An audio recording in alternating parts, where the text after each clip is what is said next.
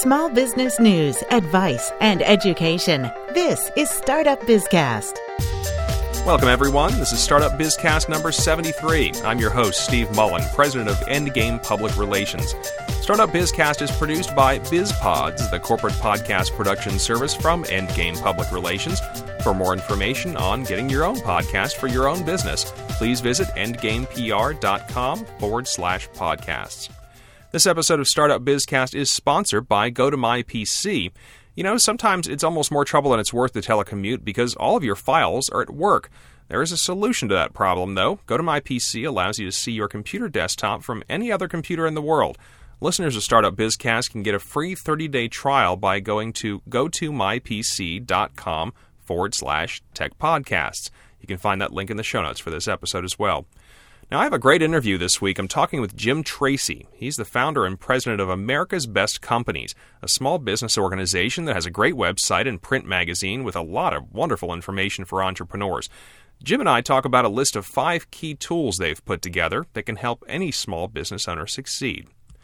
That interview's coming up in just a moment, but first I wanted to talk about a listener email I received that's related to the last episode of Startup Bizcast, which was on business blogging. Mark from Belfast, Ireland, asked about his e-commerce business, snowandtrail.com. He asked a good question. He said now that he's got an established business online, how can he convert it to a community? He gave a few options, like using blogging software like WordPress or Joomla. He said he could use his existing content management system or just start a new website or subdomain for that community. Now, the idea here is to kill 2 birds with 1 stone. Online communities attached to businesses are wonderful for SEO because if you're successful, people will link to them left and right. Plus, they give potential customers a reason for hanging around your website, even if they're not really necessarily looking to buy something. Now, if you're looking to do something like this, my advice is always to make sure it's part of your website instead of using a free service to set it up on their site. Mark is thinking along these same lines, it seems. Now, I recommend using a blog in this instance, and I recommend WordPress because it's a great piece of software. The content that Mark was talking about adding to his website could go into that blog. There are a lot of things he could blog about. It's likely he would never run out of ideas. And the benefit is that whether he's talking about products or destinations, he can enlist his visitors to help out in comments with their own reviews. This business is really tailor-made for blogging, and once again, I do recommend WordPress. I think it's a wonderful, wonderful blogging software. Good luck to Mark with his business, and thanks for contacting me. Time now for this week's Startup Bizcast advice interview. America's Best Companies is a great small business organization that helps entrepreneurs in a variety of ways. Joining me this week is Jim Tracy, the founder and president of that organization. He has 5 tips that will help any entrepreneur succeed. Jim, thanks for joining me this week on Startup Bizcast. No problem. Nice to meet you. Now tell us about America's Best Companies. America's Best Companies is for lack of a better description, a small business association where all small businesses can join instead of specializing in restaurants or dry cleaners. Or we've created this one-stop shopping where any kind of business can join us, get all our benefits, all our discount programs. We have about 100 strong discount programs. We own a magazine called America's Best. We'll build a website for a small business owner on a place called MyABC Space. And we'll help them get found on the Internet because we own a search engine called Easy Local.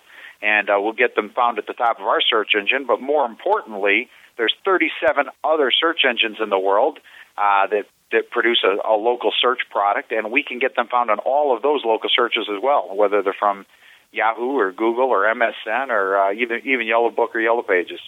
Okay, now you guys have put together a list of 5 key tools a small business needs to succeed. Let's run through them one by one. The first you list is to build a website, and this is something I've been preaching about, and it's amazing that some businesses out there still don't have a site. Correct. When we started America's Best Companies, we were looking at each of the things a small business owner needed to succeed today. And the funny thing is, we assumed most business owners had a website.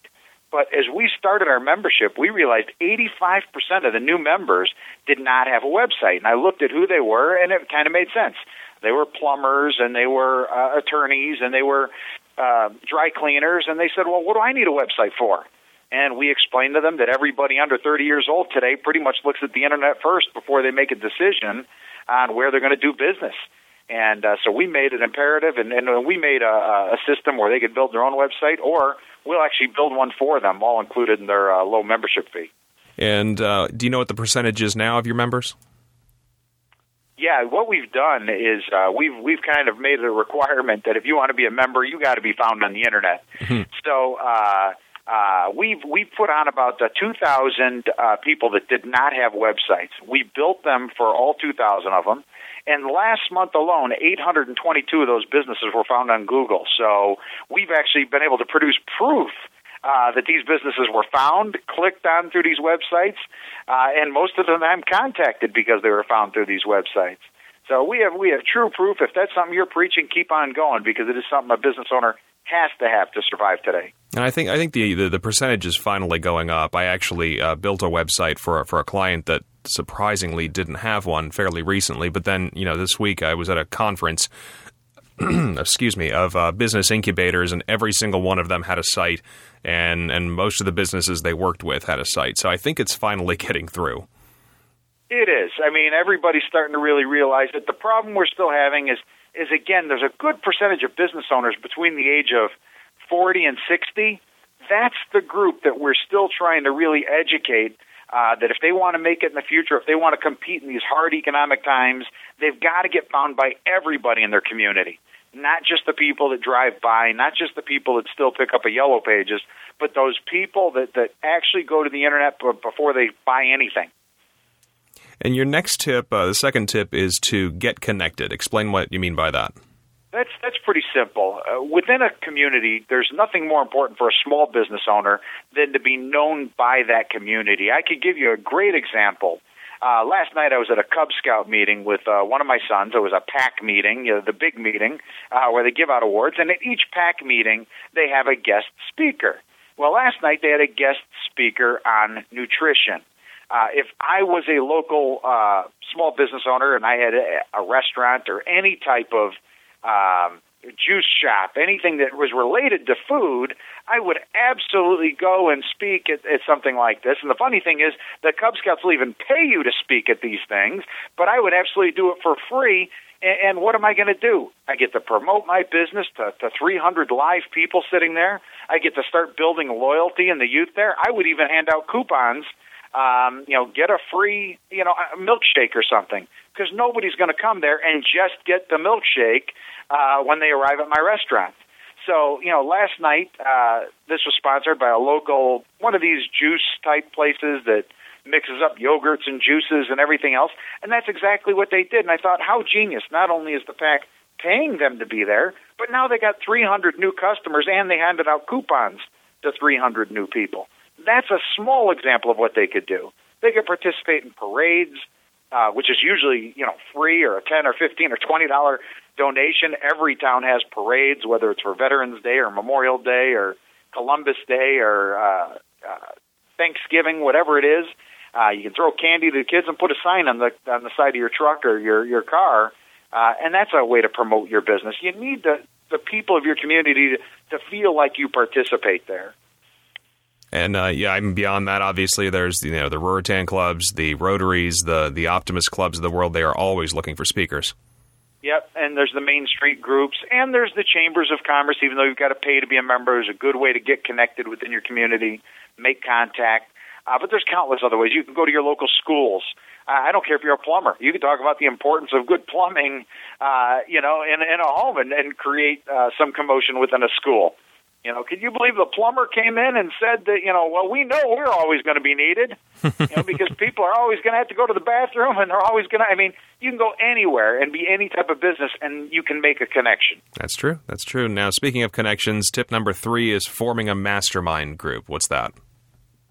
Yeah, this is something that I've practiced and preached my entire life. I don't care if you're trying to make a good decision on whether to marry a woman, start a business, have a child. I feel that some kind of mastermind group needs to be formed. And this is a group of influential people that'll help you to make a good decision in your life of any type. Now, if you own a business, it's easy to form a mastermind group because you can work with other small business owners within your very local community. In other words, most small businesses are surrounded by other small businesses. These business owners should get to know each other. They don't have to be best friends, but they could meet for coffee once a month. They could meet for a Danish. They could meet for lunch once in a while, and they can work together to communicate within their community. One thing we encourage is newsletters or mailings or dropping things in mailboxes. Well, a group like this could share in something like that. They could share the idea of creating a newsletter of the small businesses in this downtown area and share in the cost of spending $300 to have some high school kids drop them off in every mailbox in town. But this mastermind group can talk about what are the challenges, where they're getting good deals these days, who's helping them with what, how they've developed new customer relationships, what they've had to go through. Some of these business owners have been through 3 or 4 recessions because they've been around for 30 years. They could talk about the ups and downs and how to survive with each other. And just like any kind of advice you're seeking, it's always good to have a group of people, not just one individual that tells you what to do. I really like this one, particularly with small business owners, sole proprietors, or maybe somebody that has only 1 or 2 employees. You kind of feel like you're out on an island sometimes, where you're just making all the decisions yourself, and you just don't have anybody to talk to about them. Absolutely. I feel that a business owner is often one of the loneliest positions in the world. It's difficult for them to talk to their employees about anything. They don't want to scare them, especially if times are rough. But if you surround yourself with people with a similar situation, similar problems, similar concerns, what's funny is the great industrialist Cyrus McCormick once said, take away my people and leave my factories, and soon I'll have grass growing through the factory floors. He says, take away my factories and leave my people, and soon I'll have newer and better factories. And the thing about a community is those people working together, those business owners working together can make a better factory. In other words, they can make a better downtown. They can make a better shopping experience. They can send people to each other's stores. They can have business cards or brochures for each other's businesses. They can have, the ice cream shop coupon on their counter if they're the bicycle shop in town. And the same thing at the ice cream shop. They can say, when you're looking for a bicycle, make sure you stop by this place, and here's a $10 off coupon if you go get your bike over there. They can all work together and help each other and give each other advice. Okay, great. Now, tip 4 is to ask, what else can I do for you? Now, this requires a touch of explanation, but I really like it. Go ahead. Yeah, there's multiple ways to talk about this, but the truth is, there's a very, very large fast food chain that started asking, would you like fries with your order? Or would you like to, supersize your meal? I'm not going to get into who they are, but it was a proven fact that they increased their profits 11% the first quarter they started doing that. Oftentimes, people ignore. They think, oh, we got the sale, great, and they let somebody escape. Instead of constantly asking, what else can I do for you? What more can I do for you today? What more can I offer to you today? And people are shocked by how often they'll get an answer. I recently bought a new vehicle, an American-made vehicle, went to the dealership, and I wanted to have a new bumper put on because it was a truck. And the person was amazed when he said, what else can we do for you? I said, well, I really like those little chrome things they do over the turn signals. And the guy immediately came back, well, we have a couple of those in stock. They're $44, and our guy will install them for free if you want to do it right now. And had he not asked, I never even would have said, oh, do you have the chrome markers? It's so simple to ask somebody, what more can I offer you? What more can I do for you? Is there anything else I can get for you today? You'll be shocked what percentage of the time somebody will say yes. And you'll also be shocked how that sticks in their brain, that was that one little bit of extra customer service that it took for them to remember you next time. So it's not quite an upsell, but more of, I guess you'd say, a plus sell. Yeah, you don't have to upsell. I mean, if you have the skills to do that, you'll do that before they finish their sale. You'll do that before they're walking out the door. You'll make sure you do it, at a good moment, but not every $8 an hour employee is capable of doing that. You as an owner may be capable of a good upsell, but the plus sell, the speaking at the end, just saying, look, we're here for you if there's anything else you need, will really stick in somebody's brain because they're not going to get that when they go to the big box store. Okay, and the final tip, and this should be obvious, but sadly sometimes it isn't, serve your customers. Yeah, if you're a small business in America today, this is the difference maker. I talk about the example of buying a bicycle all the time. My wife, made the mistake years ago that my parents made for me, and she bought my son a bicycle at a big box store. And it immediately had issues. It immediately started falling apart. A pedal fell off when we were 5 miles from home on a bike ride. And I said, you got to just go to a local bicycle shop, get them fitted, get a good, strong bicycle. And she was amazed when she went there. We spent more money, but the service, he got to test drive 5 bikes. He'd never be able to do that in a big box store. He got to be fitted. He got the seat raised to just the proper height. They added reflectors where they thought they were necessary. They taught him how to use hand brakes where he's used to not using hand brakes. I mean, all that service that you get from that small business owner, plus they tuned it up and told him, bring it back in 3 months and we'll tune it up again for you for free.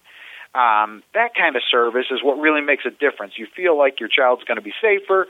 You feel like you made the right decision, spending maybe a little bit more money to get a better quality and a better experience. I mean, this is critical, and you got to remember the customer is always right. That old cliche, the customer is right. Why? Because whatever their opinion is, that's what they want, and you got to find a way to give them what they want. And that holds true with whether you're working, whether your customer is the public or whether your customer is other businesses. You're working for them. Absolutely, they're paying your bills, they're paying your employees, they're paying your rent. I know you feel like you're doing it, but the truth is you have to have customers to be able to do these things. One of the sayings I always had was, nothing happens until somebody sells something. So first you've got to sell them something, and then you've got to service them. Whether that is a service that you've sold, a product that you've sold, a widget that you've sold, animal that you've sold, a bicycle you've sold, or a meal that you've sold. It's all got to come with a smile, and it's all got to come with the best possible service. All right, great stuff this week. Jim Tracy with America's Best Companies, thanks so much for joining us this week. No problem. Thank you very much. And if anybody would like to learn more, we can be found at americasbestcompanies.com. You can find a link to America's Best Companies in the show notes for this episode and on the Startup Bizcast blog. If you have any comments or questions about Jim's tips, or if you have comments or questions about any small business issue, please feel free to contact me. The best way is to leave a voicemail that I can use in a future episode. That voicemail number is 206-350-7905. That's 206-350-7905. And if for whatever reason you can't leave a voicemail, you can also email info@startupbizcast.com or leave a comment on the Startup Bizcast blog. That's a wrap for episode 73 of Startup Bizcast. Thanks for listening. I'm Steve Mullen.